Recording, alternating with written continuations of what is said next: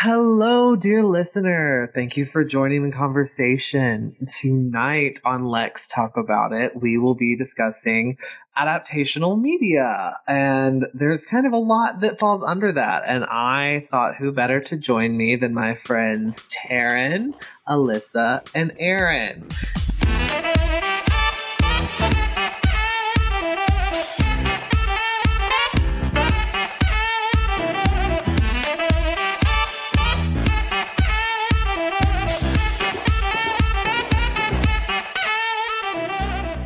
Taryn, why don't you introduce yourself to the listeners? Hi, listeners. My name is Taryn. I have a background in acting as well as psychology and close text reading. So that's why I really enjoy looking at media and how it translates between the different mediums. So if you want to follow me and learn more about kind of what I do, check me out on Instagram at Lions Den Projects, and that's Lion with a Y. Alyssa. Hi, everybody. I am Alyssa. I am a former and proud English major, so yes, close reading of text, part of my education. I am also a former owner of North Fulton Drama Club, a theater company that did Shakespeare and interpreting it into different time periods and settings. So I am all about that transformational media. And you can find me on Instagram at AllieJack for pictures of my adorable cats. They're very cute. And Aaron. Hi, I'm Erin. I work with Novi on a bunch of various projects. My tagline on all of social media, which is Erin_go_play, is that if you can talk about it, I can nerd out about it. It's true. Also an English major and also a former actor. And then I have a special project coming up later in September that is a surprise for everyone. Ooh. Yes. Okay. So excited. So let's jump in first, kind of defining what adaptational media is. Adaptational media in this context, we're talking about previous works of fiction and literature that are adapted into different forms, whether that's taking Jane Austen and turning it into Clueless, or whether that is taking the X-Men comics and turning them into a cartoon, and then from that cartoon into a live action, and just manga to anime, just the different ways that we adapt fiction and transform and tell the same story in new ways. What was everybody's first your childhood adaptational media that you adored? Rankin Bass, The Hobbit. Ooh, good one. Okay. Rankin Bass, The Hobbit, which I'm sure we will get into more in depth later, because that is, I feel, the best adaptation that you can have of the Hobbit books and text that keeps the feel of what Tolkien was doing in that. The live action flicks are that's a whole mess. Yeah. But Rankin Bass was my first introduction to adaptive media, and I still have 15 birds. They have no wings. It's still there. That's awesome. Aaron, what about you? So I probably it would be Sailor Moon, and that story is funny because I despise the original Sailor Moon anime because I don't think it did a good adaptation of the manga, which is a little soapbox that I kind of stand on by myself. But I would definitely say Sailor Moon. On my list for sure. What about you, Alyssa? So I'm going to reveal the depth of my nerdiness here. In the 7th grade, because I was so obsessed with Les Mis, the musical, I read the unabridged full Les Mis. No. And I loved it. Loved it. I did not read it in French because I don't speak French. But yes, I did read the entire. So it's interesting. It was almost a flip flop. The adapted media led me back to the original source material. That's funny because I read The Hunchback of Notre Dame after the Disney movie. So I'm there with you on that. That Victor Hugo. Yeah, man. The same thing. Like I say Rankin Bass, The Hobbit. When I first saw the Rankin Bass movie, I was probably 5. I was not reading The Hobbit at that point. I definitely read it after. Yeah, like that is one of the really cool things about adaptational media. It'll lead you back to, the source, and and sometimes it doesn't, like with like the reference of Jane Austen and Clueless, like some listeners might not get that. Clueless is actually an adaptation of the Jane Austen work Emma. And Emma was very different to most of Austen's other heroines, in that she had her own money. So it wasn't as about like marriage immediately. It was more about the social life. But I digress. Like for me, my first introduction to Shakespeare was Gargoyles, the Disney animated series. Yes. So good. So good. I am obsessed with that show. And like anytime somebody hasn't seen it, I'm like, well, let me tell you everything about it. I know the deep lore. And it's really good in that I think Gargoyles is really interesting. I wouldn't call it a perfect adaptation, but it is very good in that it doesn't underestimate its audience. Like this is a show that was made for like 7-year-old and up. And like one of the most iconic lines from the first episodes was, if you pay a man enough, he'll walk barefoot through hell. And it's like, sir, this is for children. Like, just kidding. Those of us who grew up in the 90s, our children's movies were not made for children. Were not. True. And like, So but true. it was, but I think that there's something good to like. There's something to be said for that, and not like underestimating the audience, and not like, I'm making this for 7-year-olds. 7-year-olds, like, no, they're not going to know who Shakespeare is, but adapting Midsummer for 7-year-olds is doable.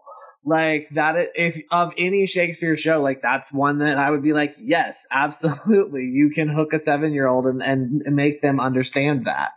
I think there was a great, like, building off what you said, Aaron, there was this awesome kind of golden era of animation in the 90s and 2000s that I was thinking my other answer was going to be Batman, the animated series, which was kind of my first introduction to DC, because I wasn't a comic book reader.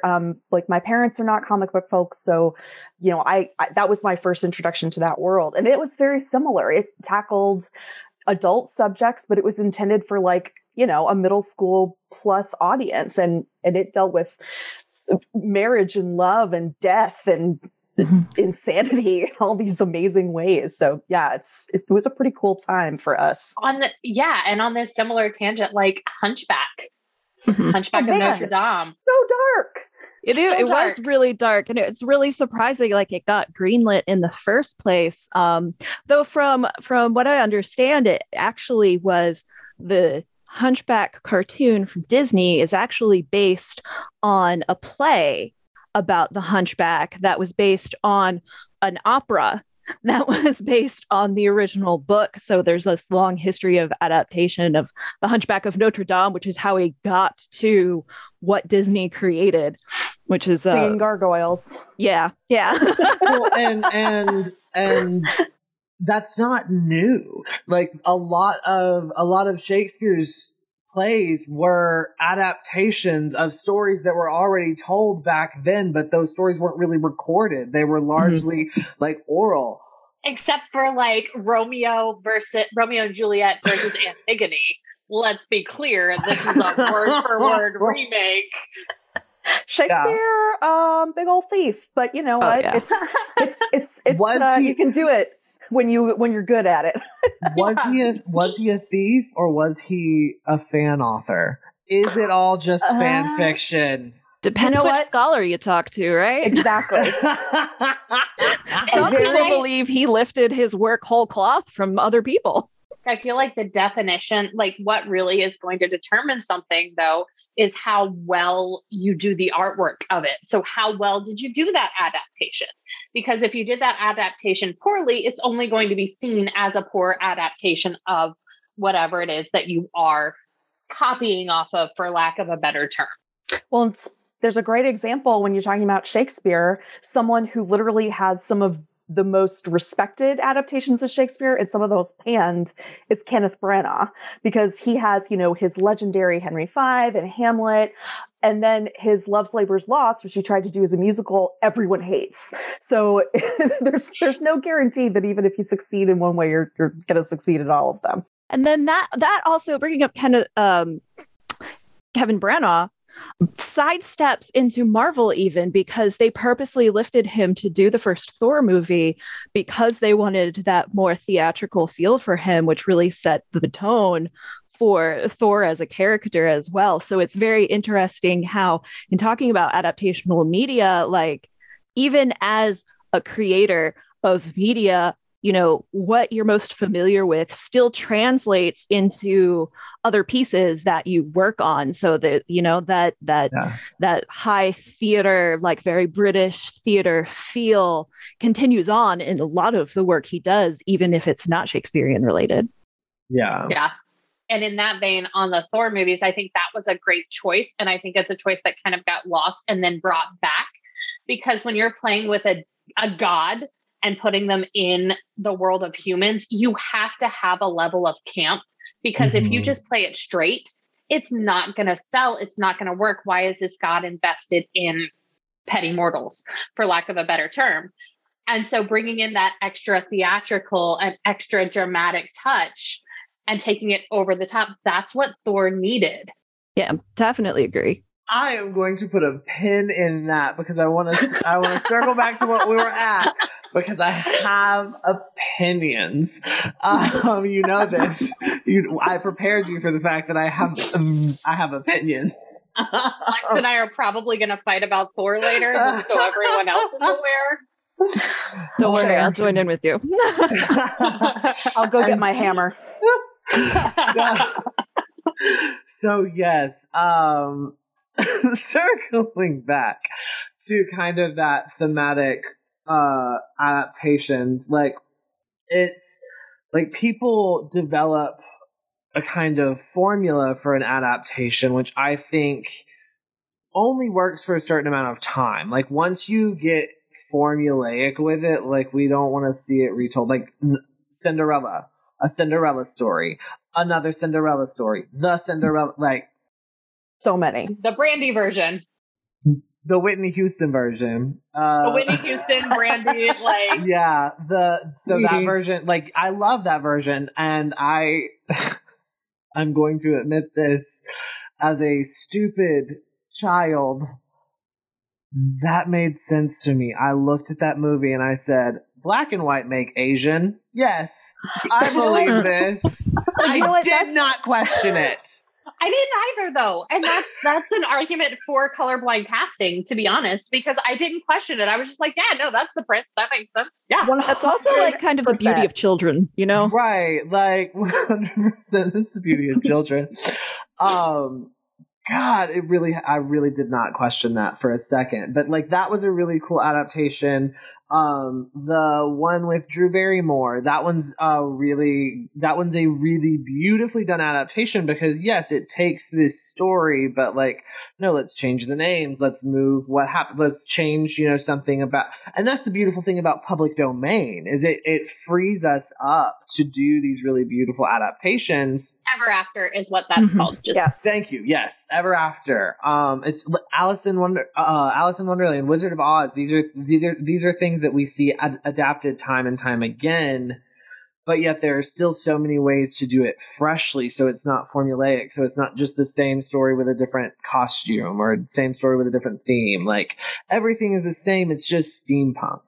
Or, like, okay, why is it steampunk? Like, when you're adapting something in that way, like take risks for sure, like make it your own, because if you tread too closely to your source material, then it looks like you're not taking risks, and it looks just like the same story in a different font. It's just a story that's been told, and we've all seen, read, heard that story. We don't need it again. Yeah, and the power of adaptation too is it allows you to work with the themes in a different way. You can pick up on themes that already exist, but decide to enhance one theme or enhance a single idea. When I was in high school, I was in a Shakespearean youth company, and the first production I did was King Lear. And the way we said it is that we were fairies, but specifically our fairies were fractals of humanity. There was this whole theme of fractals behind everything, the entire way that the set was designed, and then the costumes were designed so that like we were representing the human emotions. And so that's why everything was so much more, not because we're performing Shakespeare, but because we're fairies. So we feel these emotions so much more.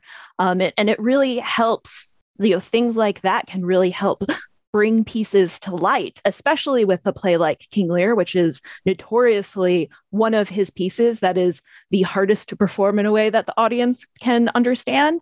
You can do so much with the artistry of that. I completely agree with that. And I think what you've hit on too is I think for a successful adaptation, you need to choose something that resonates with the audience and help. Like one of the things that my theater company, the reason why we chose the themes that we did or the setting that we did was it was something to help the audience, especially with Shakespeare, grasp what the story was. So when we did King Lear, we set it in the 1930s, and we kind of had this like Huey Long Depression era, like the kingdom is in decline, the world is in, the country is in decline, kind of played with that. Like, and when we did, one of my favorites, we did Much Ado About Nothing, and we set that one in post-World War II, because that's what is happening in the play is all the soldiers are coming back from a battle, and it's that sort of time of prosperity when you can think about love and marriage. So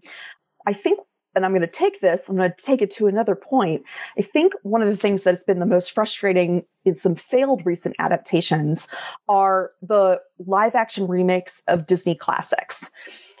So many of them don't have an original point of view or something new to take it and make the user see it in a different way. Yeah. I think Mulan was one of the ones that tried to do this. I say tried. Right. By using actual Chinese story roots and using that no. I'm talking about like the kung fu tradition of Chinese film by trying to like take like something that the audience would sort of know or like tie it into that cultural history. Now, obviously, like there are very mixed opinions. People really dislike that film. But if you put that side by Aladdin, which was just essentially a shot for shot remake and didn't really do anything new besides make it live action. Yeah. Or Beauty and the Beast. Like why would you watch it? And same, I hated the new Lion King. I got really mad at that. But just that idea of like trying to give users a new way into the story. Like, if you're not going to do that, then why are you bothering? Mm-hmm. Yeah. I mean, I'm very distracted by the Mulan topic right now. Yeah. Like, Mulan is triggering. They took the classic wuxia. So I'm a Chinese minor. So I've got a lot of time spent devoted to actually Chinese culture and Chinese learning, because I minored in it. In my school only had intensives. And so we had to spend a lot of time, 8 hours a day in class when we were in class. And then we also had to spend 4 hours a week in the language lab, where the head of our language lab was also from China. So as they should be. Yeah. So cool. Well, but I mean, like the language lab was for all languages. So like the French students and everybody, like it was where they had the access to the hard drives of movies and all of these different languages that you would go in and learn. And one of the greatest things that we could do, one of the most fun ways to spend your 4 hours a week that you had to spend in the language lab. First of all, I went to North Georgia University. They have an exchange program with Tsinghua in Beijing. So we had the Tsinghua students that we could speak to and like actually converse in Chinese. But also there were a lot of the Weisha movies, which is like the typical Chinese kung fu, but like before Bruce Lee, Jackie Chan kung fu, where kung fu and that sort of thing is kind of magic. Right. And it felt like, I haven't watched it, but like from the trailers and from, because like there's a lot of things with like the concentration camps and all that with Mulan. But from listening to actual Chinese people talk about it and Chinese Americans talk about it, a lot of what I'm hearing is that they took the Weisha theories of like kung fu makes you magic, but then they transformed them very poorly. They really made it, trying to make it digestible enough for what they believe a Western audience was capable of understanding, which kind of touches on that you need to trust your audience point that came up before. So they didn't really trust their audience to A, understand it, B, they watered it down so much. They made it so simplistic, and they took away a lot of the themes that really made people love Mulan in the first place, because there's a lot of feminist themes in Mulan that got completely stripped from her character. Like basically they were just like, she went to go fight in this battle, in this war, because she was a magical person. Like she had some type, she's a magical girl. Yeah, so literally. Tell me if this is true. Chi is completely bastardized. Completely. Yeah. It's completely bastardized. And like I'm by no means an expert in Chinese culture at all. I know a little bit to not be ignorant, but I at least know that Chi is not just like the magic power, like the way most Western people understand Chi might as well be like key points from Dungeons and Dragons. Like it's so far from this. Like it's some motherfucking Naruto bullshit. The way that Western people interpret Chi, but like even that still is better than how they handled it in Mulan. Oh no! Yeah. Because they literally were like, "Oh, Mulan has her Chi. She has Chi." Like they could have swapped in like some other word and it would have made more sense, but they decided to use the word Chi so they could stick more Chinese words in it to make it more Chinese. Like this is the reviewers that I listen to, and again, I have not seen it. I refuse for moral purposes. Mm-hmm. But there is a Chinese American reviewer who is on YouTube, and I'll try to find that so that we can link her and get her the appropriate credit. Yes, and we will. We will put that in the description of the episode. We will also probably link it in some of the permalinks that will be in our Discord. Yes. So, but she describes it very much and says that in the movie, basically, there's a lot of times where they're like, Chi is for men and women. You have too much Chi to be a woman, and you have to hide your Chi. And I mean, Alyssa, did you watch it? No, I didn't. I have not. Okay. So now that might I won't. be Shiran Zhao. That sounds right. Shiran Zhao sounds right. She only has a few videos, and I was very disappointed by that when I discovered it. She's now building out her YouTube channel. She has some great videos on Avatar: The Last Airbender now. So. Oh, yes. Okay, and yeah, that's her, because she had started it. She had just started the Avatar when I saw her. Yes. Also, since we're working on plugging her debut novel called Iron Widow is now available for pre-order, and I highly recommend, especially if you are into anime and nerd stuff as well as Chinese culture. It sounds amazing, so go check it out. That does sound amazing. And by anime we mean like anime, hamburger anime, which is what Avatar is. But also she also draws heavily from Gundam Wing, Darling in the Franxx, a lot of like the older classical animes. Like she is a nerd with us. She's fantastic. Love that. Yes. So back to the thread. Yes. But I feel like if you're going to adapt something, you do need an original theme. Like you need to, well, not an original, you need to as English majors, as anyone who's done close reading can tell you, any book that you read, you can find, the four of us could read the same book and we could find different themes that we could literally defend with a fucking thesis paper. Oh yeah, 100%. Because as long as you can support it contextually, it's a fine thing to claim as a study of a work of art. If you can find context clues that support your thesis and what you think the theme is, that's acceptable. So it needs to be not just the theme is China in some random regards. The translation for what Erin just said is, it's fine. Make your headcanons just have context. Yes, honestly, and yeah. don't be racist. That's it. Right. Even if it's just a single glance between characters that you can interpret into an entire backstory, valid. Are you subtweeting Steric shippers right now? Yes, I am a Steric fan. I am also a Remus Sirius shipper because in book 5, they give Harry a joint Christmas present. Obviously, they're a couple. Obviously. Excuse me, I could go into that way more than we have time for, and it's not the purpose of this episode, but there is so much there.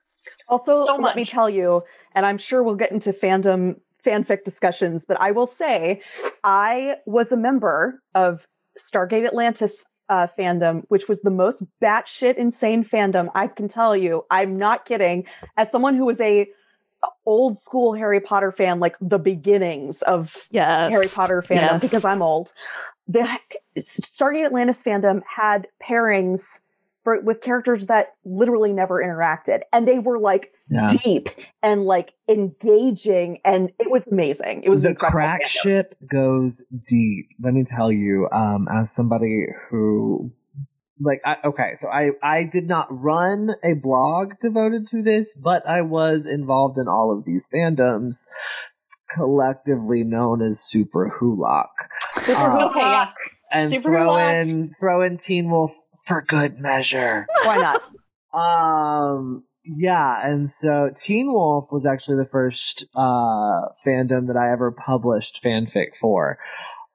And the way that I did it is I made Witch Styles, and I crossed it over and like made him a descendant of the Halliwells because I was also like Charmed trash, and nobody that I really went to school with like knew Charmed, and I was like, here's a great way to introduce Charmed to new people.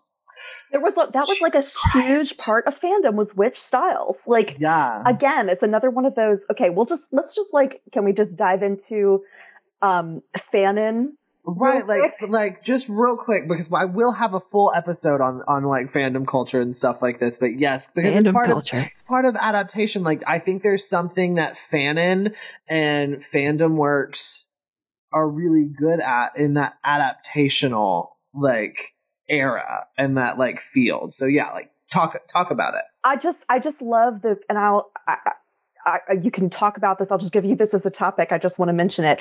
One of the things that I love, I think about maybe a successful adaptation or something that's done successful in a show, is when there are like accepted fanon headcanons that everyone's like, oh yeah, that's a thing. We all agree. Like, Styles is a witch, 100%. Everyone's on board with that. I love stuff like that. Like, I just think that's so fantastic when like, and it's like by subconscious agreement, everyone says, yes, this is a thing that we believe, and we're all going to write fan fiction about it or just talk about it in our like gift sets or whatever. It's delightful.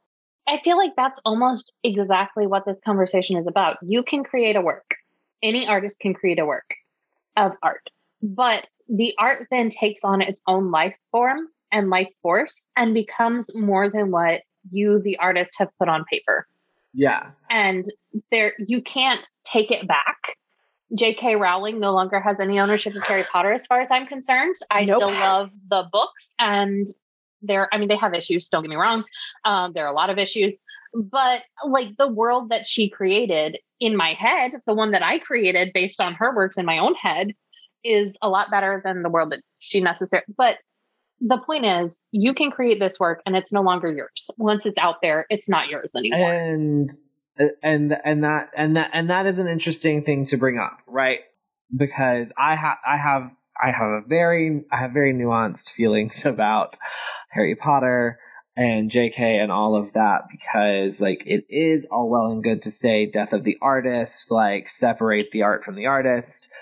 And in some ways, yeah, like I do love the world that she built, but in other ways I hate it because like she cooked those things into her world. Like the anti-Semitism is cooked into her portrayal of the goblins in the bank. Her transphobia is cooked into her description of Rita Skeeter. Like there's so many dog whistles and outright train whistles cooked into the world that sometimes it's difficult because like I know these things exist in this world, right? And because it's not like H.P. Lovecraft. Like motherfucker is dead and bones and like he don't matter anymore. He ain't shit. And so, but we can take those mythos and those things and kind of remove his racism from them. Like, with the exception of certain stories, but nobody is trying to adapt those stories anyway. But even so, okay, so like, just for instance, and trigger warning for racism and just because he was a vehement racist. Like, even people of his time were like, dude, you're racist, like, chill. And he made a story where a mixed race child essentially was a fish person. And like that was the monstrous thing. But then you have The Shape of Water by Guillermo del Toro, which I'm not like glorifying him in any means, but like Guillermo del Toro adapted this and like took that and made it it changed the narrative around this creature, that they're not a monster and actually they help to break down the walls of all these people that then in turn help each other to better their lives. And so that's kind of how we can like separate it in that way. Yeah. Did any of y'all watch Lovecraft Country? Yes. Yes. I haven't finished it yet, but yes. Oh, I don't remember enough of what happened in each episode to like stop at whatever episode you were on, but yeah, go ahead, Lissa. Well, just like that exact same thing, you know, they literally take race and make it front and center as part of that story. And say, you know, the people who follow this religion, or, you know, it's not Cthulhu, but it's that sort of dealing with magic and ancient arts. Those people are racist. And these Black characters are going to come and have to confront that part of the story. And it's so good. And the way that they treat and then using historically important Black events to bring that into the story and even create more depth is phenomenal. Like, I don't always love every episode of that show because I'm not super into gore, and holy shit, is that show gory. Yeah. But I love how they are using this like inherently racist text and using that and making that part of the story to like to re-own it and reshape it. And Lovecraft Country itself is adapted from a book. Lovecraft Country was like a series of books, and the author, and it was I was so surprised when I found out the author was white. But he wrote this and then he kind of gave it to the Black community and said, adapt it, do what you want. And that's how we got the HBO series. Very well done. Mad trigger warnings, like, you know, race. And here's the thing. I think media like that is super important. I talked about this a little bit. There's another episode where I talk about representation versus tokenization in media. And that's a really good example of, because I don't love recycled trauma, right? I don't love doing those stories over and over again, because then those become the only roles that those people get to play. And it also becomes like, God, like at a certain point, it's like, don't you get it? Aren't we human now? But like they do it in a really good way where it's like, yeah, like this is the era that it's taking place in, and it's taking place on, you know, this planet Earth. So we're not going to shy away from the fact that, yeah, this happened. but they do it in a really good way, because it's not, we don't have the white saviory bullshit that happens. It's not, it really just shows these people and their struggles and how, they persevered. I really love any adaptational media. So like if you're taking any book, any series, any whatever, and translating it to film, and you're taking racist, sexist, transphobic, whatever stereotypes, and you're losing those and showing the characters with strength in the film project or whatever your adaptation is. I really appreciate that. One of the shows that I brought to the group for this, it's called Legend of the Seeker. Mm-hmm. And that's the show. The book series is called Sword of Truth, and it's by Terry Goodkind. And like, if you read it, it's clear that he's trying to do strong, empowered women, but like, you can hear my tone and how I'm saying he's trying to do it, and recognize exactly how well he succeeds. Well, when you're basing your world off of Ayn Rand, you're probably not going to succeed in anything. Yes. But then the Legend of the Seeker series, which is available on Hulu, showrun by Sam Raimi, who did Xena and has a little bit of experience with actual strong women, because like he's fucking married to Lucy Lawless. And I'm pretty sure if he fucked it up, she would literally like cut his balls off and just be like, that's fine. You're fine. You can do that. I'll just take this one testicle as a tax. Do what you want, honey. Yeah. Lucy Lawless is an icon. She is an honorary queer. I worship her. I just had to say that. I am legally obligated to say that as a baby who was raised on Xena when I wasn't supposed to be. I can watch that. Yeah, no, absolutely. But like, so in the books, like you've got this main character, Kaylin, who's like, she's what's called a confessor, and her ability is like she can touch someone and make them love her. And then they also are in love that their souls are crushed and destroyed, and they become slaves to their love for her. It's really, I love this trope. It's really great. But in the books, like she's great at strategically doing things, because her mother had confessed her father, who was a strategic warlord. But in the show, all of that's forgotten. They don't go into that. She's just a good fighter because she's a fucking good fighter. And one of my favorite moments in all of TV that I have ever seen happens at the end of episode 1. So you have your main hero, Richard, who's the stereotypical hero. Like half the time you're going, Richard, don't. He's going, Richard, yes. And you're like, Richard, no. Okay. All right. He's going to do the thing. I hate him. He's going to do the thing. But she comes in the first episode and she saves him like 2 or 3 times. And then they have to go on this big quest and leave their homeland and whatever. And his best friend is like your stereotypical tank sort of fighter. Like he's this big burly man, whatever. And he's like, I mean, my wife is having a kid, but you've got this important mission and I should go to protect you. And Kaylin, the primary love interest / this woman whose whole power is love, comes in and she's like, go to your family. I got this. I can protect him.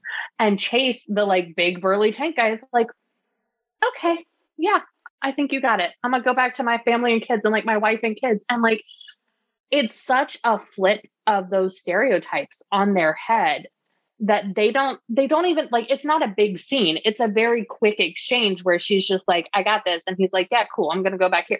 And it's such, like there's a scene in the books where like, she's trying to be powerful and assert her power. And so she rides naked through the enemy's camp to distract them. And so it's such a big flip of what feminine power can actually be and how much better it's done in the show. Really, really speaks to me. I really love that about this age of modern media, where as we're seeing in the news and just living as people, where we're seeing more of these ideas of like what women's power can actually be, like the fact that we have different skin colors, but we're still humans. We don't need to be boiled down to this one thing. Like I love I love the evolution of media that we're at right now, where that is becoming more and more common. We're seeing like more and more adaptations where they're taking exactly what you just said, but and taking that attempt to make it good and then like actually making it good for a new like generation or just a new group of people to see. Like Shadow and Bones adaptation that just came out on Netflix is a wonderful example of that. I feel because it's the trilogy that it's based on was the author's very first 3 books, and when you are reading that compared to her later books, you can definitely tell that like she was a baby author, and it's a good story, but she had a lot of room to grow. It's very monotone in the books. Like it's very, and she said herself, she was drawing upon the tropes that she read as a child. And so like it was, not very diverse ethnically and whatnot. And so when her stories got purchased for adaptation, she went to the showrunner and went, please do better than I did. And so now you have the main character whose race was not really stated in the books. She is now half Chinese, half white, and they hired an actress to reflect that, and they hired a writer to reflect that, and went to lengths to make sure that that experience was something that they could put in the show in addition to the fantasy storyline. And I just think that's really, really great that we can see more of those experiences that we see in our everyday lives. Yeah, and that one is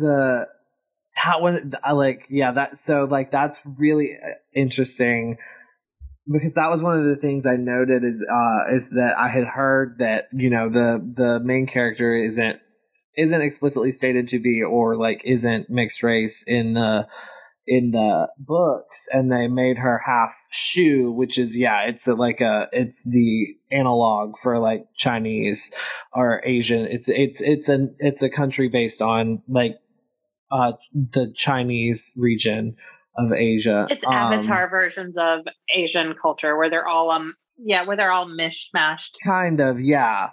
It's just unfortunate that it comes out in the time it comes out, right when we're experiencing this rise in anti-Asian sentiment, and then we're faced with that immediately on the screen. And I think timing's funny that way. It's because like they wrapped filming in January 2020, like, and then it just so happens like the same thing happened with when Bethesda put out Wolfenstein 2 and the news that was going on then. They had been working on it for 4 years. Like they didn't want to use the ongoing media circus as it just happened. It's interesting how life reflects art, reflects life, Yeah.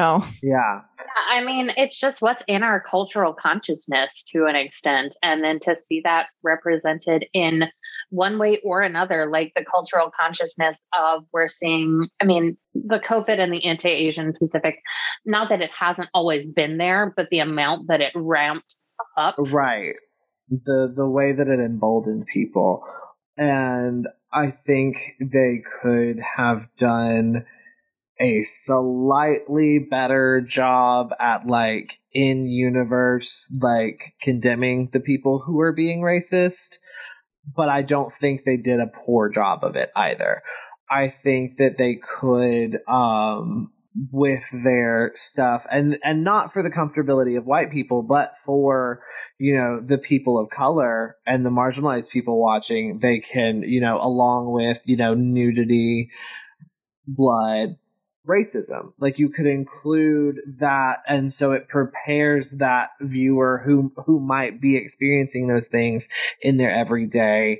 And like that's another thing to get into with adaptations and why those kinds of choices are made, and how do we make those choices in a conscious way and not in a way that's going to be negative or pejorative.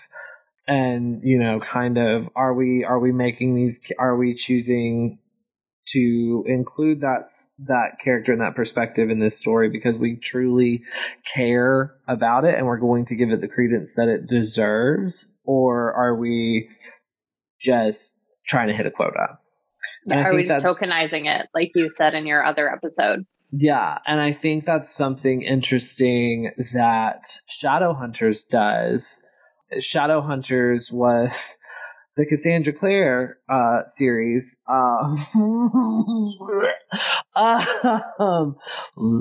Cassandra Clare. Right. So she started as a Harry Potter fanfic author.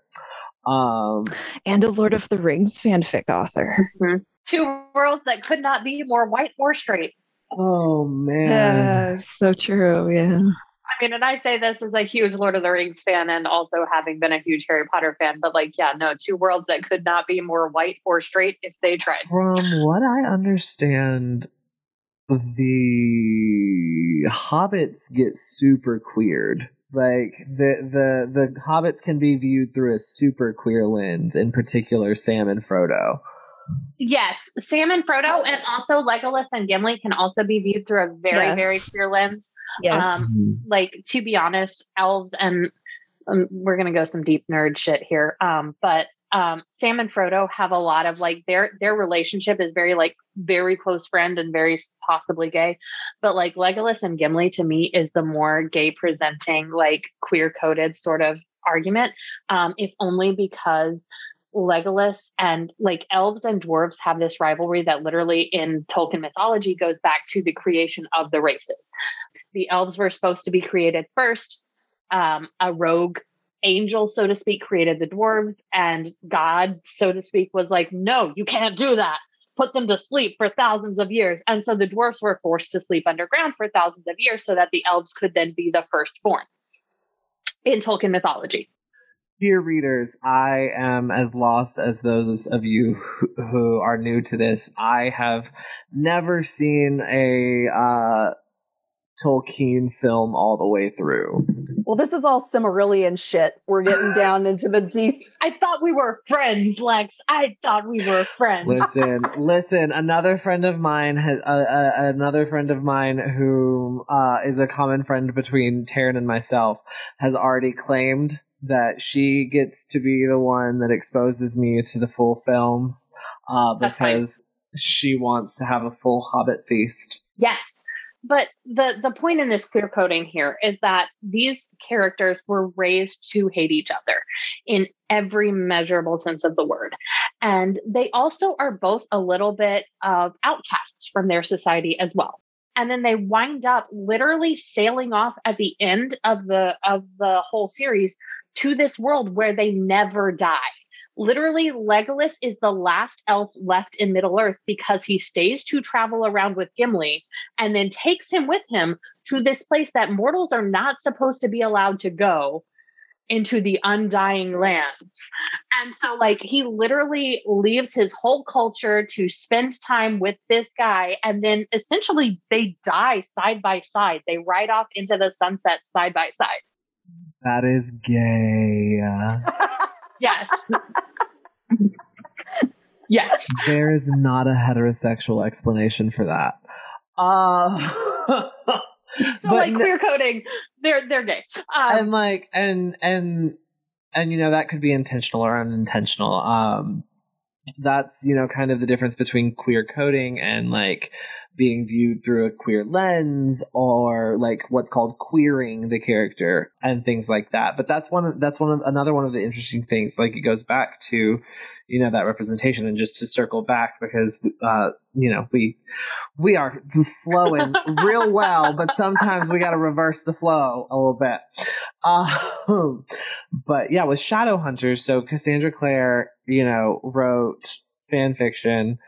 She wrote Hermione Draco fan fiction, and people liked that story. She adapted it to make it like an original concept, and that concept became the City of Bones, City of Ashes, that whole series, right? I think it was actually Ginny Draco that it's based on. Oh, yeah, it might be.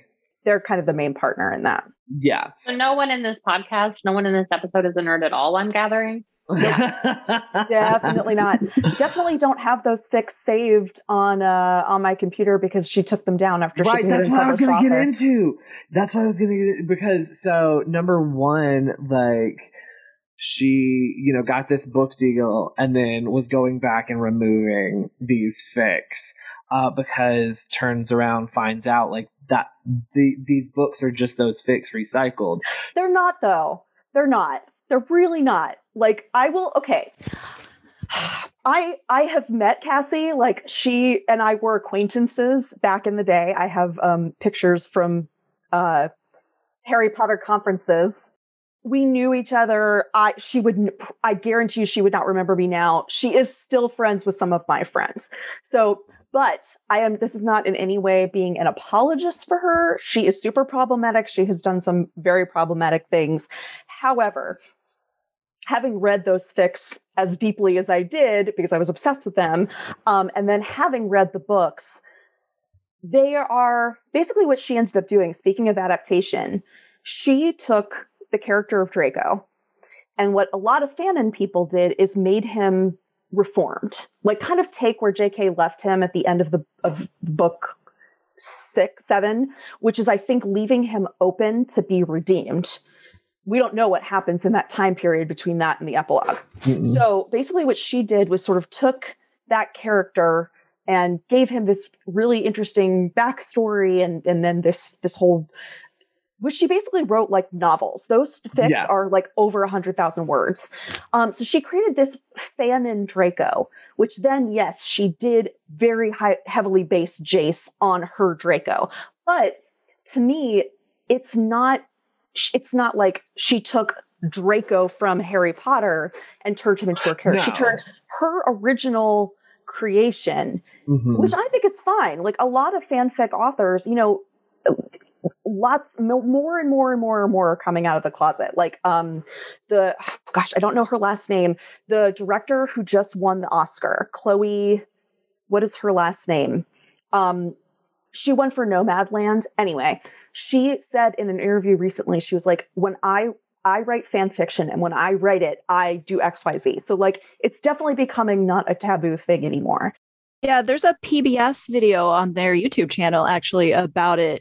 It's part of the Let's Get Lit or It's Lit, where they talk about, they call it scrubbing the code off or something, where it's becoming more and more popular and they're trying to, the whole video is basically this concept of like, we really shouldn't shame people for fan fiction, and we shouldn't shame published authors. To circle that back to our initial intro into this conversation, if you're going to shame fanfic authors, you got to fucking shame Shakespeare because he's the initial fanfic author. Like, art is so, the human condition is so circular. It is so wrapped up. We all have slight variations of the same versions of experience.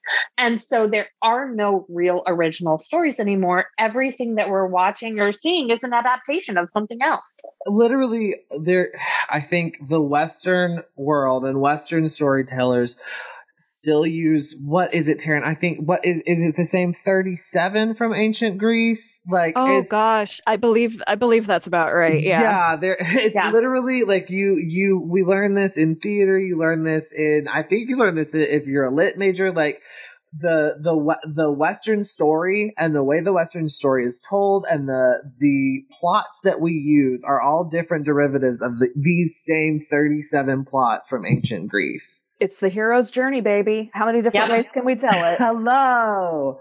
That's it. It's really the one. It's really the one. It's the hero's journey. And how can you tell the hero's journey in a different way?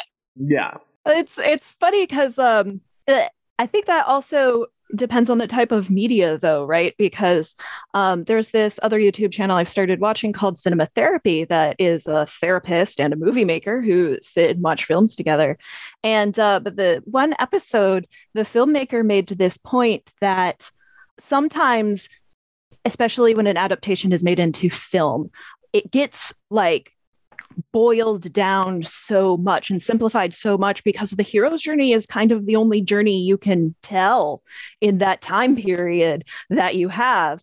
And he had put it in context of the 3 Iron Man movies. So like Iron Man 3 being about Tony coping with his PTSD is not your typical hero movie, but because he had so many movies to create this character arc, they were able to tell more of a story than just the hero's journey. I'm going to put a pin in Iron Man 3 because I just had a very in-depth conversation last night about how they could have not fucked over Hawkeye in regards to changing one thing in Iron Man 3, and you could have gotten a much better Hawkeye. Pin in that. I have a lot of feelings.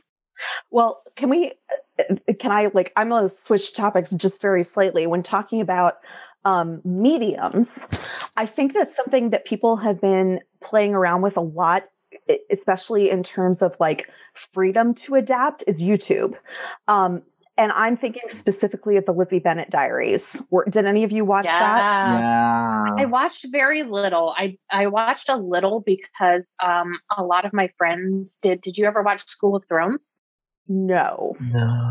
I've seen parts of that, I think. Okay, so my friends did School of Thrones, and it's basically a Mean Girls Game of Thrones mashup that's on YouTube. Oh, I did watch. Yes, I watched some episodes of that. Yes. So I didn't watch Game of Thrones. So if it's related to Game of Thrones, I haven't seen it. I really only watched it because my friends made it, and then Joey Richter from Star Kid was in it, and I was like, nice. And I was like, I want to meet you. And my friend who was directing was like, fly out to LA, I'll put you in it, and you guys can be friends. And I was like, I don't have money for a plane ticket, so that's not going to happen. But thank you. I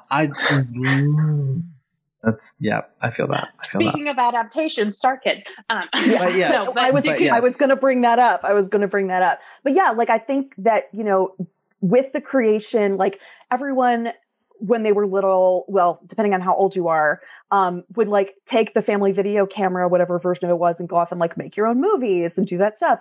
There is a VHS that exists of me and my sister and her friend doing our version of the Buffy movie. Incredible. It's horrifying and amazing. Incredible. So yeah, like there's been this tradition, right? But now when YouTube started, there's this, you can do it for free. You can make whatever you want. You can put it out there and then you can start making money from it if you want. It's kind of amazing. And so I think that there was like a big push for adaptations there for a while. And I really loved the Lizzie Bennet Diaries. I thought Pride and Prejudice is one of my favorite books of all time. I thought it was a really interesting way of using the premise of a vlog and translating that into adapting the story and the way they pulled in different characters and having the girl who played Lizzie be her parents, and like just by putting on a hat and doing this accent, like making fun of her mom, which is totally in character. So I love that is very in character for a Lizzie. Oh yeah, right? It's great. She puts on this like giant hat and she's like, oh darling, it's hilarious. The connection there was that actress is in School of Thrones, because I don't think I actually made that connection clear. That's where that connection came from. But yeah, no, that sounds amazing.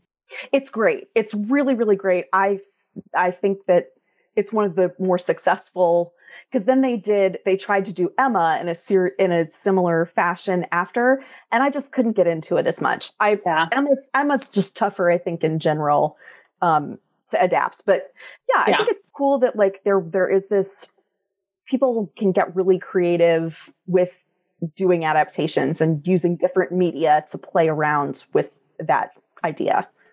Well, it's just like, and like sometimes we watch it and we don't know it's an adaptation, and it's done like Cruel Intentions. Yes. Cruel Intentions Obsessed. Is so good.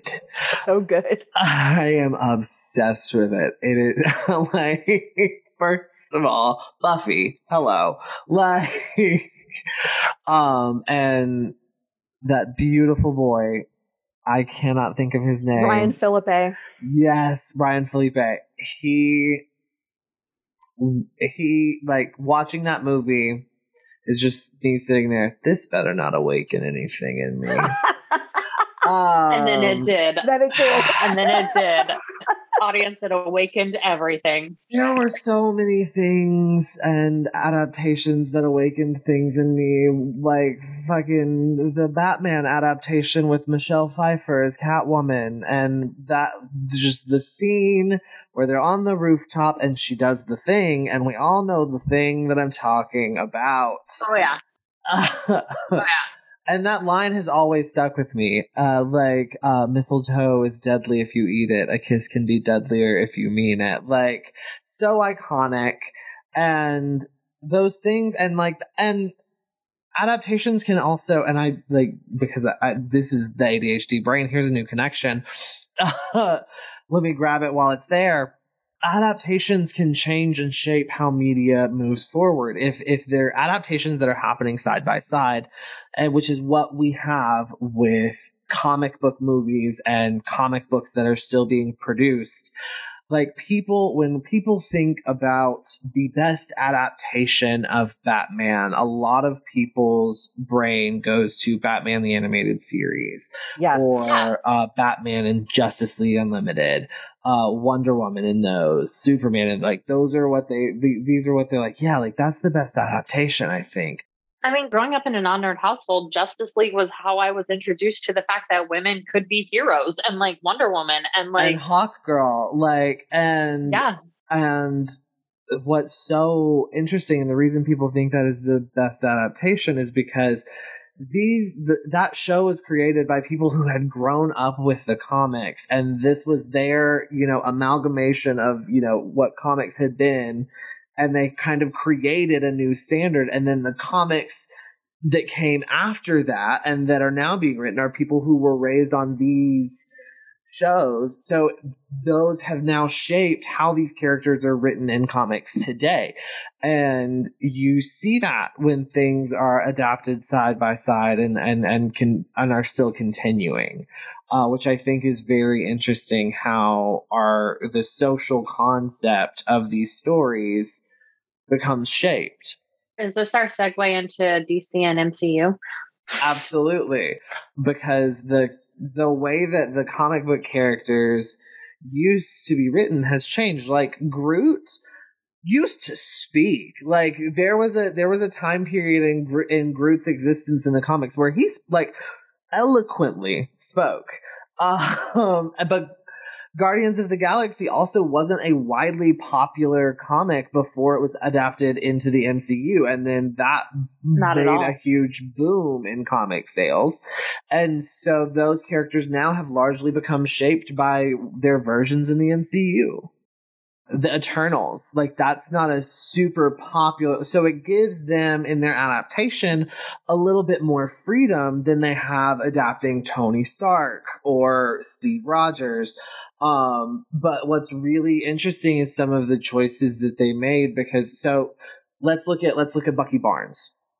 When you look at Bucky Barnes in the MCU, because they made the choice to have Bucky be like the same age as Steve, because in the comics, if you don't know, I'm going to be that guy. In the comics, Bucky is a child. Bucky is like 14 when he first starts joining with Cap and is with Cap and is with Cap on his adventures. Goddamn. Wow, I didn't know that. I'm learning so much. Well, it's in certain universes. Like, of course, like with comics, it all gets changed every 20 years. Yeah, it all shakes out differently. But what in the characterization choices they've made for Bucky in the MCU, he is really an amalgam of Bucky, James Buchanan Barnes, and Arnie Rolf, I want to say his name is, who is another character from the comics who was best friends with Steve. He was the one who grew up with Steve. He was the one that Steve went in to protect, and was a Jewish gay man, which is why a lot of people hold that Bucky in the MCU is gay and at least ethnically Jewish. Also talking about queer coding, hello, Steve and Bucky's whole relationship as written in the movies. As written in the movies, it's very queer. And I can support it in the movies. It's the comics that I'm like, no, he knew him when he was a child. No, thank you. All right, I'm gonna go on my tangent here. Yes, go. MCU fucked up majorly in their choice to possibly actually represent a disabled person. Hawkeye. Oh, yes. In the comics is, first of all, the only actual full human Avenger. Mm-hmm.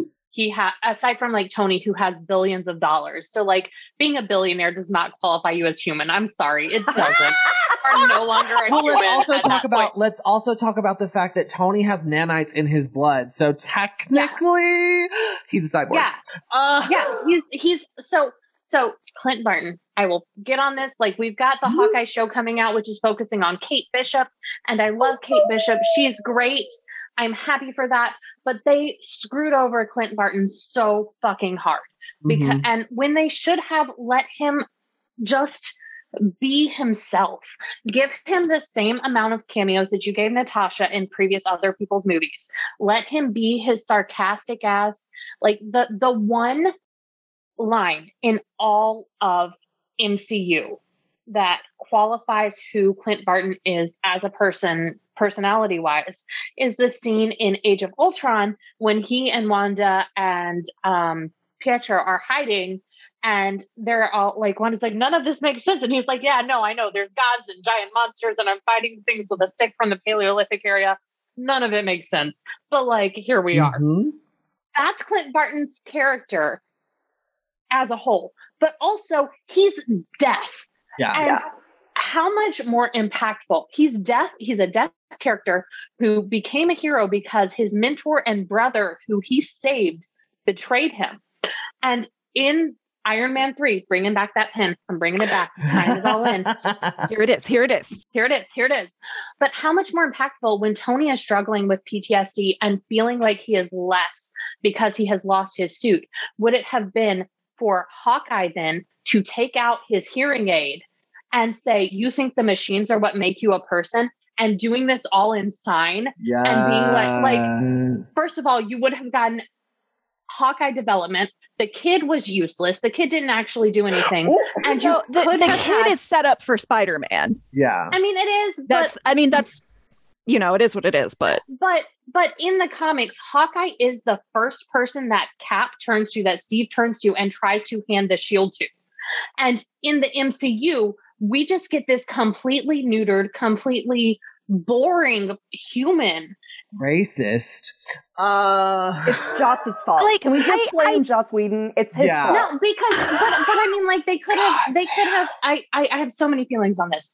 Like, Thor 1 is when we're first introduced to him, and if we had just had like some little sarcastic comment, like he's following Thor and sees all these gods and this giant robot shows up and just like looks at one of the Warriors 3 and goes, "What?" And they go, "Who are you?" And he goes, "I'm a human. I'm supposed to be here. Who are you?"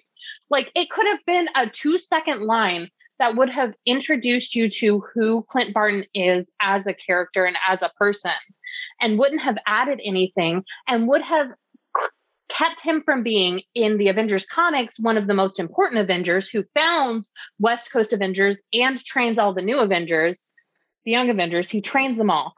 Instead, we get this completely neutered version who, if he's not there, what, like, if you don't read the comics, is anyone going to miss the fact that Hawkeye's not there? You know, I didn't read the comics, so I think you're calling out really good stuff. I know nothing about this character. Like, there was always just enough to be like, I feel like there could be lots of cool shit here, but they're not showing it. I cannot recommend enough. Pick up Matt Fraction and David Aja's run of Hawkeye. Yes! It's literally what the whole pitch is, what Hawkeye is doing when he's not being an Avenger. And he's so living in this apartment in Bed-Stuy, New York, and he accidentally adopts a dog, and things are always going wrong for him, and it's incredible. And that dog is like a mafia dog. Like, he takes that dog. He takes out the Russian mafia who have taken over his apartment building because they are jacking up the rent on his elderly downstairs neighbor. And so he takes over and takes out the Russian mafia and then adopts their dog because they were mistreating the dog. And like, Do you know how much I love Clint Barton? It's a thing. I'm sorry. I'm getting that. Now I really want to go read this comic. There's also like, and first of all, the art, like David Aja is a freaking unbelievable artist. It's super graphic, like it's very graphic and minimal. It's thick lines. It's like thick lines. It's kind of, it's not full flat color, but it feels very much like a blown up newsprint comic. The whole run is great. The whole run is great. If anyone is listening / you, Taryn, want just a slight introduction to like get your teeth wet on it, just the My Life as a Weapon book it's like a 40-page book. It's very easily digestible, but gets you a really solid introduction to the whole Matt Fraction universe with Hawkeye. It's like the first 5, I think, issues in bound into a graphic novel. Yeah. But Aaron, your point of like, do these things to give him characterization is part of my issue with the way the MCU adapts these characters at large. And I have some spicy opinions that people might not like. I adore Tom Holland. He is doing his best. He is very sweet. That is Miles Morales. That is not Peter Parker. They took Miles Morales' personality, Miles Morales' whole thing, like even like being at a gifted school in like they took all of that and gave it to Peter and said, here you go. I think there's something to be said about going back and looking at the real early Superman adaptation, or not Superman, Spider-Man. The real early superhero getting to Spider-Man adaptations. Yes, because like the current MCU, we wouldn't have been able to have without the success of Iron Man 1. Mm-hmm. We wouldn't have been able to have Iron Man 1 without that original Spider-Man trilogy, which is really what showed that superhero movies could be profitable. And in between all of that, there's been this huge like up and down of how good the adaptations are, depending on who's doing it. Like right before we started recording, I was saying to Lex that there's some real issues in, if you haven't guessed, my favorite superhero is Iron Man, listeners. So there's some real issues in the Pepper-Tony dynamic, because it all depends who has written that script and who has directed that scene. You can see it in single movies where she keeps flipping between personalities as to, do they want her to have her own agency, or is she just, an attachment to Tony? Yeah. And this happens throughout the entire, I'll say early MCU, because to be honest, past like phase 2, I stopped watching because it was starting to grate on me, all of these differences. One of the adaptations I don't think that gets talked about enough is the early Incredible Hulk adaptations. Wait, which one are we talking about? Are we talking about? So there's two, Edward right? Norton, there's the really old, the really terrible one with like the mutant dog that should not exist and give me nightmares. Okay, and then there's the Ed Norton one where they're like, which is canon. We're gonna say it's canon, but here's the thing: Ed Norton wrote most of that script, and he was not credited for it. Oh, wow. Which was a whole lot of behind the scenes politics. But essentially, the script was written. Everything. Okay. The script was written by the original scriptwriter. I'm on the side. I'm going to pull up. I actually wrote a blog post about this. So that's how I happen to know a bunch of this. Was written by the scriptwriter who gets credited. But there were issues with it, and that scriptwriter did not have time to go through the edits, and they had already cast Ed Norton to be who went to Yale, by the way. Ed Norton's amazing. And Ed Norton was clearly not as good as Bruce Banner as Ryan Reynolds is as Deadpool, because if Ryan Reynolds decided to rewrite Deadpool, I'd be like, that's fine. Just do it. Well, here's the funny thing is Ed Norton grew up on the Hulk comics, which hooks into what Lex was saying earlier about how the early cartoons had the flavor they had because those creators were so into the comics. So that's why they were like, yeah, sure, like Ed, go ahead and work on this. And if you're watching the movie and you're really paying attention to the flow of the dialogue and the interactions of the characters, you can tell which scenes Ed wrote and which scenes the other author wrote, because the scenes Ed wrote feel more genuine as a person. And it's such a shame because Liv Tyler's character got shafted so hard because the scenes that Ed wrote for her and worked on with her are really so beautiful. I mean, female characters getting shafted is kind of the Marvel trope. So, yes. Until very recently, like WandaVision and Captain Marvel were different, but like until very recently. But yeah, circling back to my problem with and pointing at what you said for Clint and what I was talking about for Peter and what they did to Natasha as well. Like all of these, like Natasha and Clint are not given consistent characterization. Well, let me build on that, Lex. So there's two problems here. One, it's when you're creating a series like The Avengers, you're not communicating. Well, it's not even that. It's you have directors who have very specific visions and are pulling from different versions of the characters. So there's that. There's different directors who have different idea of who the character is, which are all valid because they're coming from different versions of the characters that have been existed throughout comics. Like this is something that creators talk about a lot. It's something Kelly Sue talked about a lot when she was writing her run of Captain Marvel that they based the movie on, that these characters change throughout their history. And so there's so many different versions of these characters that exist. And specifically the problem with MCU is there's Marvel 616 and there's Marvel Ultimates. Joss Whedon is a vocal fan of the Ultimates verse.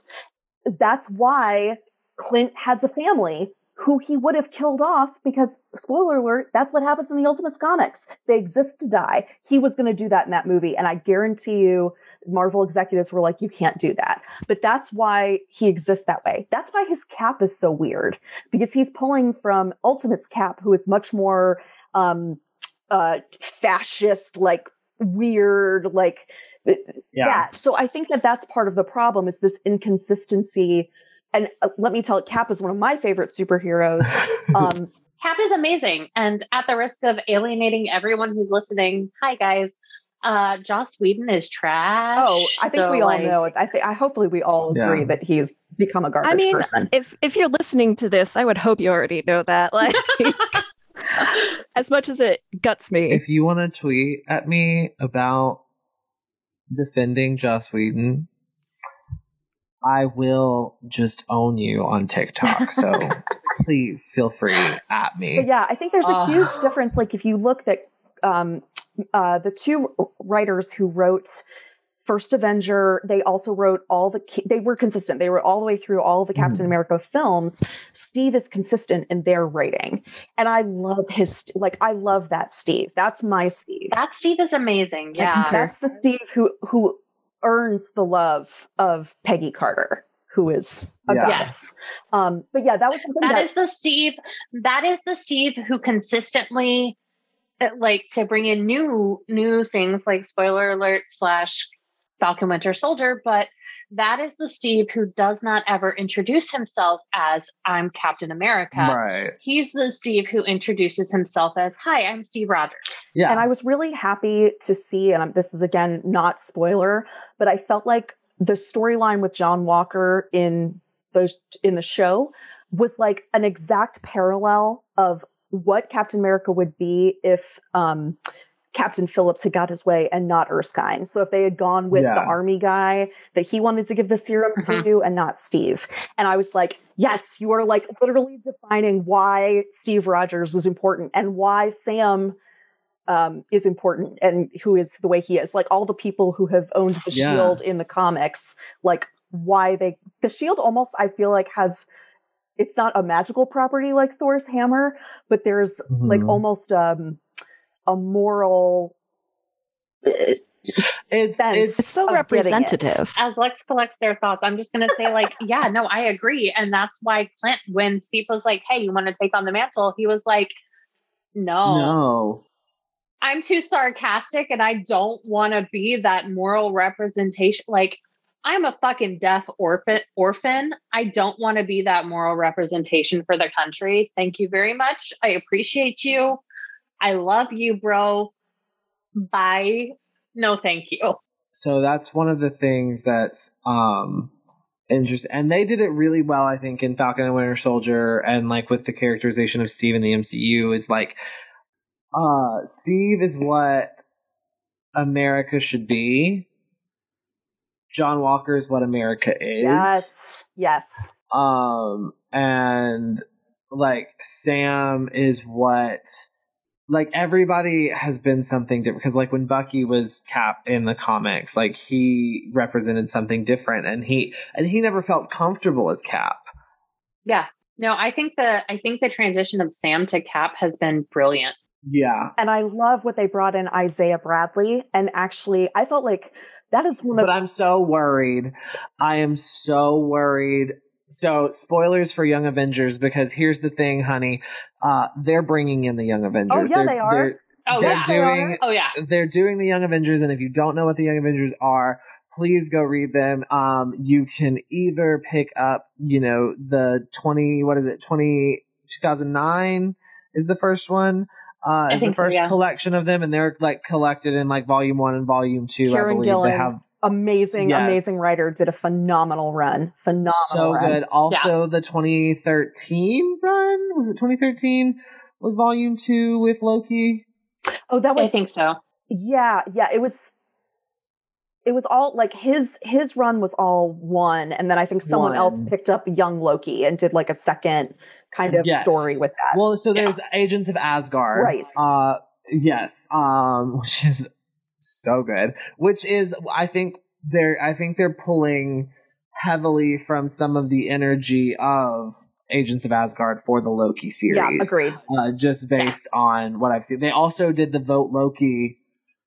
That would just make sense with the fact that they're transitioning into Clint training Kate for the Hawkeye series. So like Loki, the Loki series being the transition in between Falcon and Winter Soldier, and then them transitioning into Clint training Kate would just make sense for them to do kind of some young Loki themes going into Young Avengers. I think at the end of this, because the Loki series is the last thing Tom is doing, so I think at the end of the Loki series we have young Loki. That makes sense. But going back to what I'm worried about with the Young Avengers in the and this is where adaptations have a great opportunity to like better the story. What the reason I brought up Shadowhunters is because the TV series changes some of the problematic bullshit that Cassandra did and like took it out and it was like, no, absolutely not. We're doing it this way. And they also like fleshed out the queer characters, because Magnus and Alec are a footnote in the original series, whereas they are prominent in the television series. And with the Young Avengers, Isaiah Bradley, the Patriot, his grandson is a part of the Young Avengers originally, and he claims that he got a blood transfusion. He was in a car accident and got a blood transfusion from his grandfather, and that's what gave him his powers. Later on, we find out he's dosing with mutant growth hormone, which is a steroid-like substance within the universe, and it's like, you chose to do that storyline with a young black man. And then later on he gets hurt in combat and has the blood transfusion and then genuinely has the powers, and doesn't have to dose. But so question, would you prefer, hypothetically, would you prefer that if they choose to take this version of the character, would you prefer they completely cut that dosing? Or do you feel that's still important enough to the character that you don't think they should have chose this variation of the character? I don't. I think that they should leave out the dosing storyline. It's different. Agree. It's different than Roy Harper, right? So Roy Harper is from DC Comics. He plays Green Arrow's sidekick, Speedy. Later on, Red Arrow. Later on, Arsenal. He was one of the founding members of the Teen Titans. He's been around for a really long time. There is a storyline where he was using drugs, and Green Arrow catches him, and it's awful.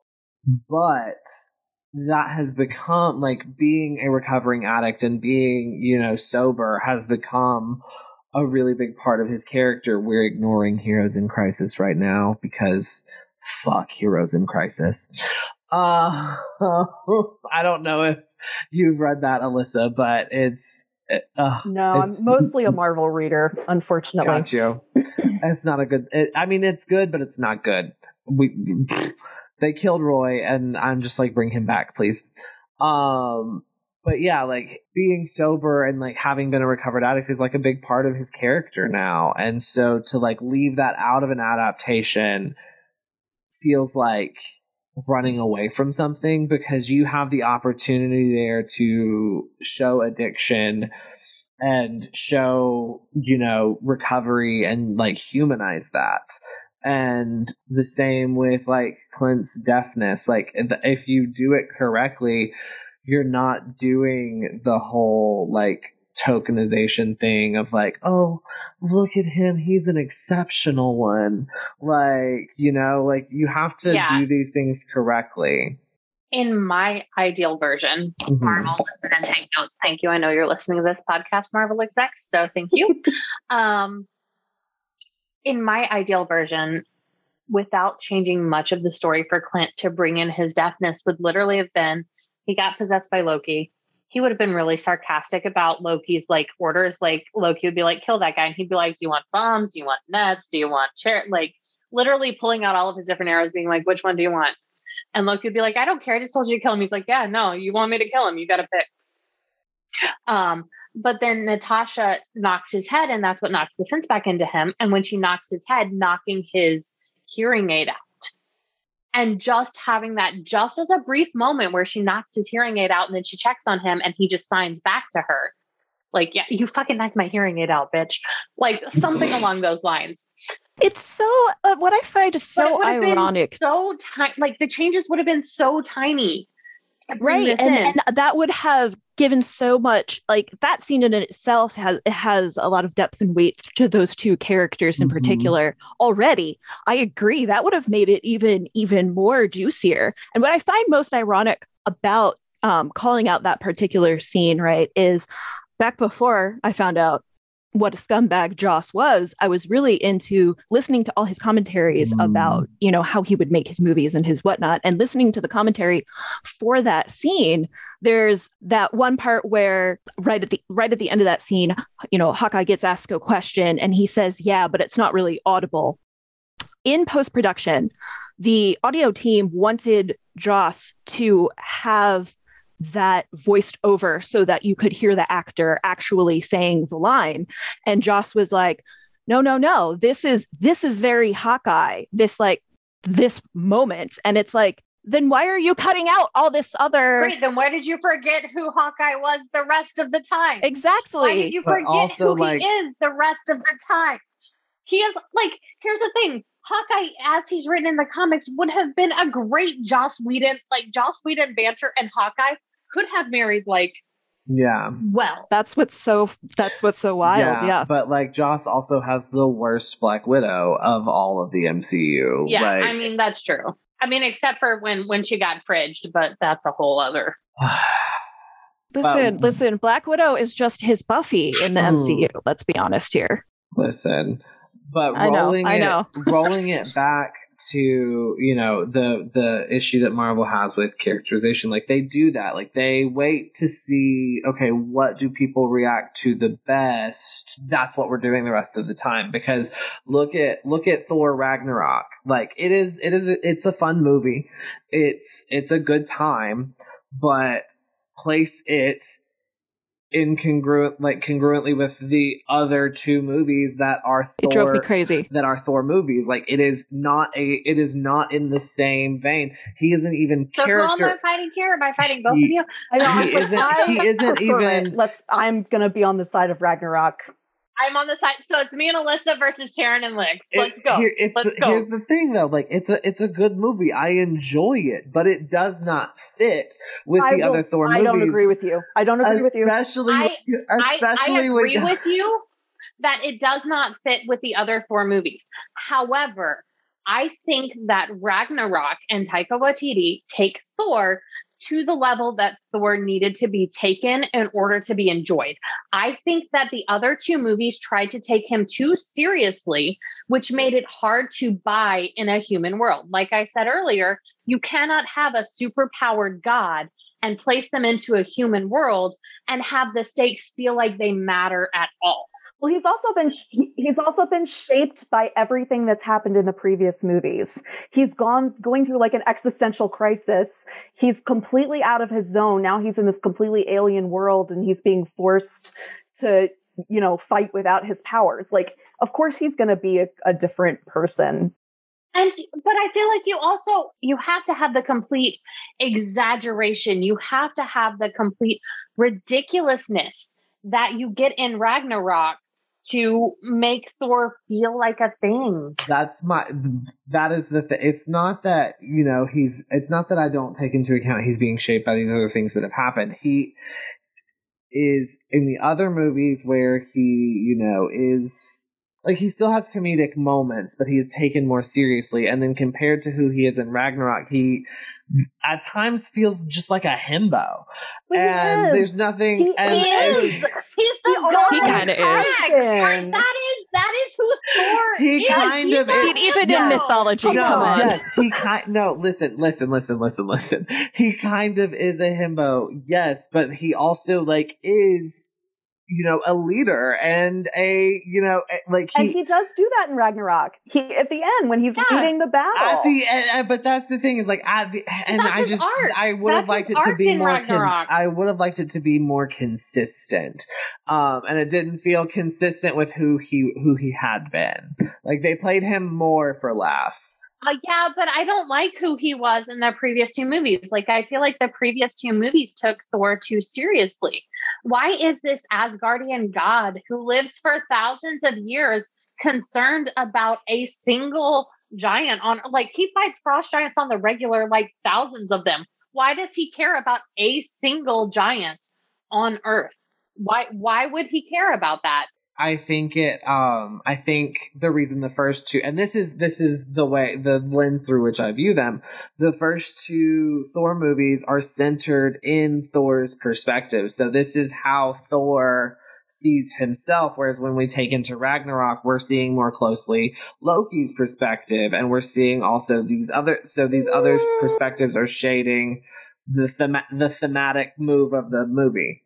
I believe Alyssa said it, where Thor Ragnarok is Thor's existential crisis. So if you're taking the other two Thor movies as Thor's view of himself, then the jarring shift in tone and color palette of Ragnarok then completely fits with his view of himself whilst having an existential crisis. It could be. So that's our in-universe explanation for it. The actual explanation for it is Guardians of the Galaxy did well. And literally that's what Guardians of the Galaxy did extremely well. Deadpool did extremely well. You had these comedic movies, these comedic superhero movies, still big explosions, still big stakes, do really well. So they said, that's the new formula. I think that is what frustrated me about Ragnarok, is that I like the movie. I don't necessarily dislike it. I prefer the other two because that's just the type of media I enjoy consuming myself. But Ragnarok's still a good movie. I think what frustrates me most about it is how obvious it was that they were jumping on the formula train of these other colorful, sarcastic, almost frantic movies that were doing so well. But I don't know. Do we know about the timing? Because these movies get planned so far in advance. I feel like Taika Waititi was signed on to do a Marvel film kind of before Guardian. I think it was before Guardians came out. But and to that end, here's the big question with all of our questions about adaptational media. Here's where it all comes back in. You see that something is resonating with the audience who you are telling a story to. Does it make it a better or worse adaptation if you play to what is resonating with your audience? And I would argue that it makes a better adaptation. Well, I think the nice thing about the MCU is there's room for every adaptation. Like, because especially in phase 4, is that what we're in now? We've completed everything that was being sort of like you had to do to lead up to the big Avengers finale. Now we're in this time where it's a lot of little different films that are kind of getting to do their own thing. And with with TV too, like WandaVision is completely different from anything else that's out there. So there's place now for both of these things to exist. And WandaVision was like, it's so sad because WandaVision and Falcon and Winter Soldier were both cut short due to COVID. And things changed drastically. Originally in Falcon and the Winter Soldier, they had a whole virus storyline planned.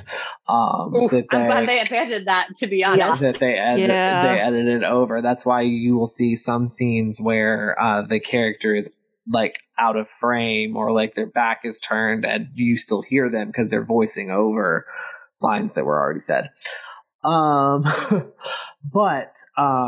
those were done really well, and I think the issue for me is it just sometimes feels messy. Like with Natasha, they tossed her from person to person, like, oh, toss her at Tony, which makes sense because for the listeners that don't know, Black Widow started as an Iron Man villain. Yes. That was her first appearance. She and Hawkeye actually both started as Iron Man villains. They did. Absolutely. They stole one of Tony's suits together. And so it makes sense because she literally seduced Tony to steal the suit. And so it makes sense to throw her there. But then they want to throw her at, who was the next person they threw her? I think they may be established. They threw her at everyone, really. Exactly. Like they threw her at like. It was like Iron Man 2. They threw it Cap. They threw it Bruce. They threw it Hawkeye. There was a definite implication that maybe they were romantically linked.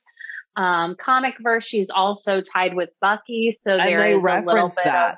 They do reference that in one of the movies when he's like attacking her, and she says, "You could at least act like you remember me."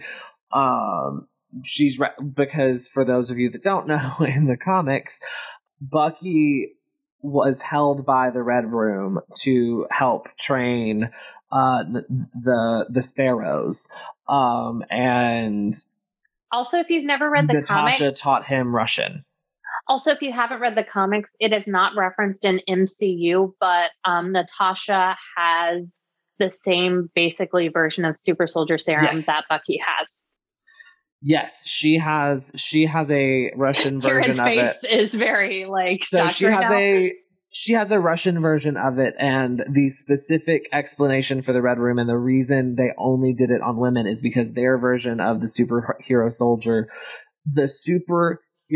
soldier serum drove men mad. Like every man that got it like went insane. So only women could handle it.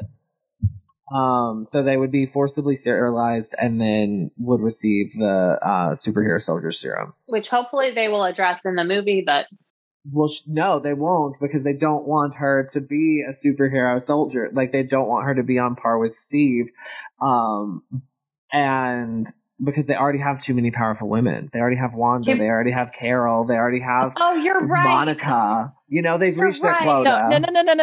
I'm sorry. What? Too many powerful women. You're right. 3 is too many powerful women. We can't have more cards. But anyway, yeah, sorry. Let's all right. We didn't come here to fuck spiders. Well,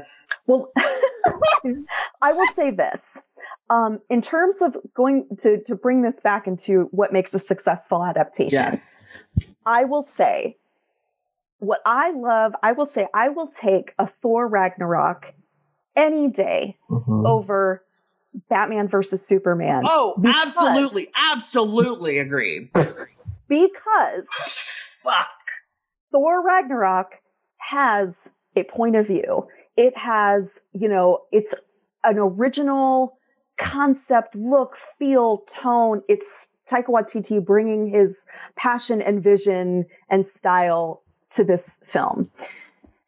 Batman versus Superman, I think what a lot of the DC films tend to have the problem is they feel very generic. Mm-hmm. Like the villain is generic. You can swap it out for anything and it doesn't really matter. A lot of the movies follow the same beats, which I think is why for a long time they just weren't as popular, because they felt more formulaic and not like have a strong point of view. And then Wonder Woman came along and it had a strong point of view. It had a very specific aesthetic. Shazam. And then Wonder Woman 84 came along. Okay, we're not going. We're not talking about that. Moving on. But yes, I think like whether or not it's your thing is fine. But I would say I think it's hard to argue that those two movies, like one is inherently more successful than the other in terms of like what they were trying to do. Oh yeah, absolutely. And look at the DC properties that have done an extremely good job with like adapting things. I would say would be Shazam, Wonder Woman, Aquaman. I think those have been the best live actions. I hated Aquaman, but I know it was ridiculous, but I respected what they were trying to do. It was batshit fucking crazy. It was terrible, but I enjoyed it for being batshit crazy. I think the better adaptations for DC have always been their animated universes. If 100%. You look at their new animated films, they are so much more intertwined and still individualistic than the live action continuity. But what's interesting is that they use the same studio. Mm-hmm. Like DC Animation has a style, and but the stories can feel unique, and like the way they treat them, they do like, I got to review what was it? It was like kind of a Victorian take on Batman, mm-hmm. That came out a few years ago. Oh, but yes. It was good. Yeah. But like, you always know it's a DC studio animated film because it has this look and style and feel to it, but they still managed to do unique things within that universe. Absolutely. Yeah. I was going to bring it back to what Taryn was saying earlier, though, about how sometimes to get us off of like MCU comics for a second. Sorry, guys. I know we could spend hours. Like that could be its own podcast. Oh, it will be. There will be a series. Especially with like Lex, Alyssa, and I, the three of us could talk comics for like 8 hours and still not be bored. Truly. But I did want to bring it back to like book adaptations that the film series got better. And I think one of the best adaptations that I have seen here has been Handmaid's Tale. Absolutely. Absolutely. The book series I felt it's one book. It's like 200-page book. It's a very short book. But I feel like the main character, June, as the narrator, is far too inconsistent, and she's an unreliable narrator. And it's clear that Margaret Atwood did that by choice. Mm-hmm. That was intentional. She's been gaslit. She's been terrorized. She's been tortured.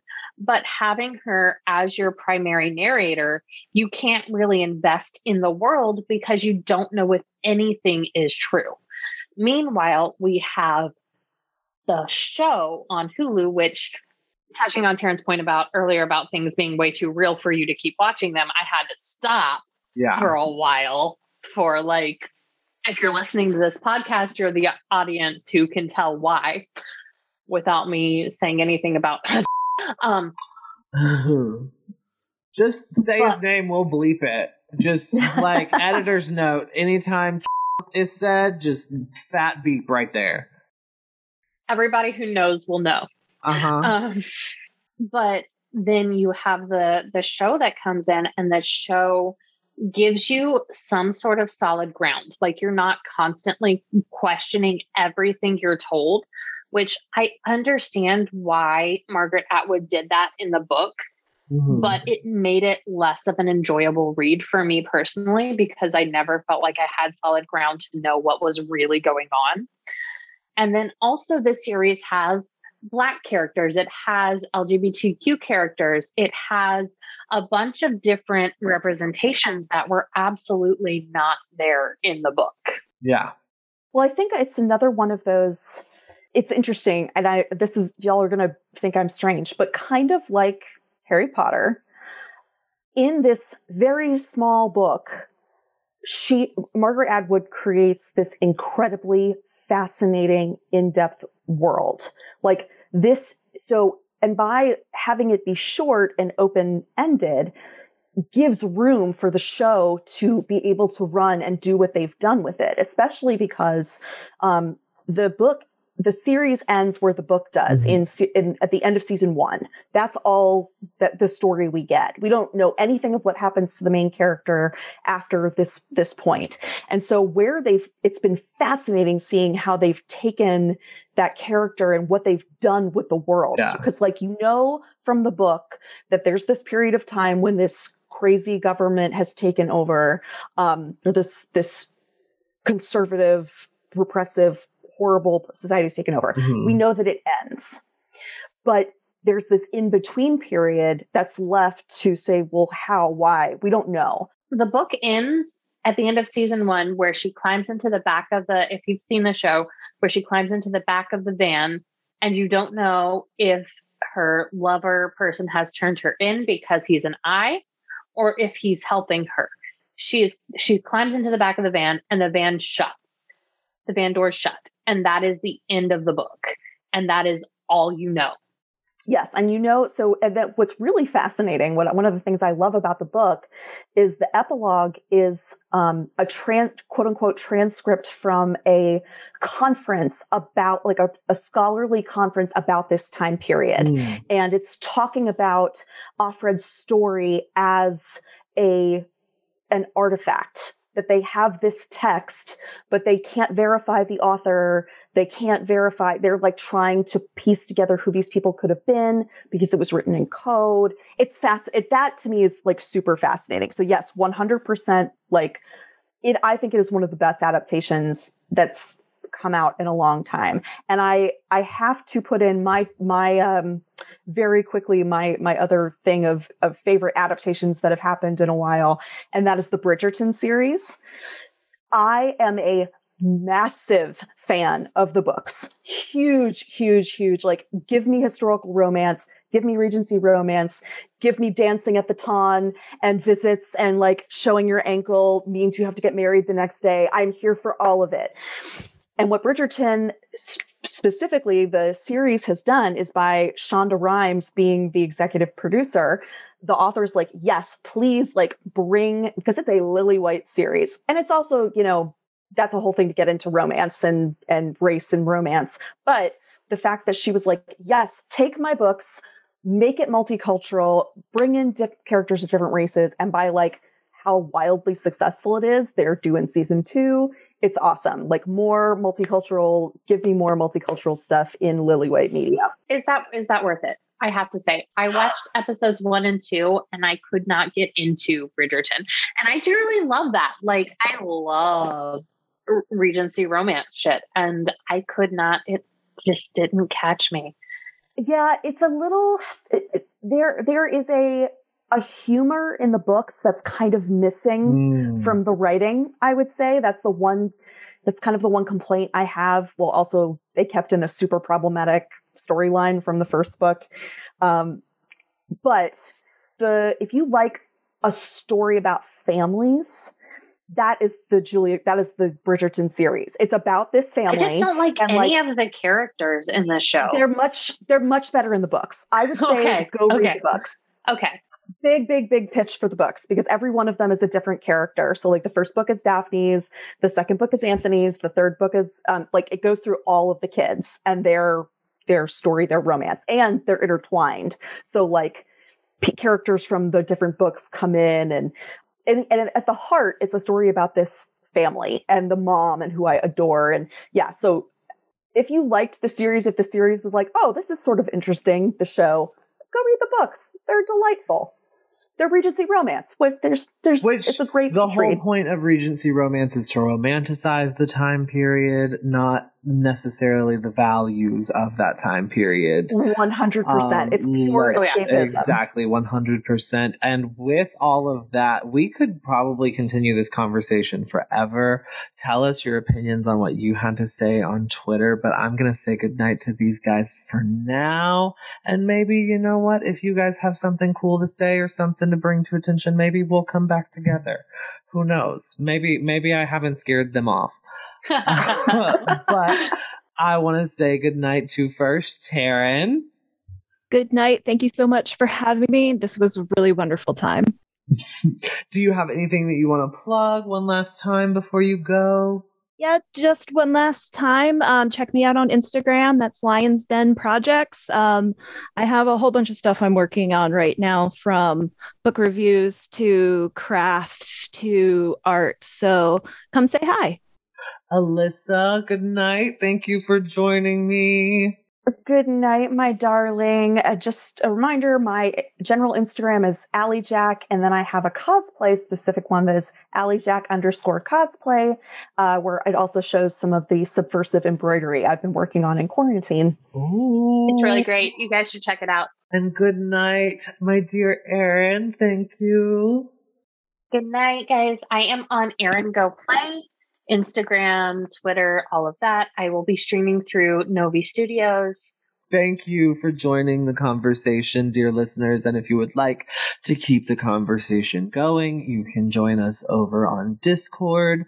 By the time this airs, that will be fully live. Or you can find at Lex Talk About It on Twitter. Or you can find me my personal at AU Garbage on Twitter. That is the atomic symbol for gold, because I am a nerd. I want to say thank you one last time to all of my guests from tonight, and remind you, dear listener, be kind to yourself, be kind to others, and have some fun.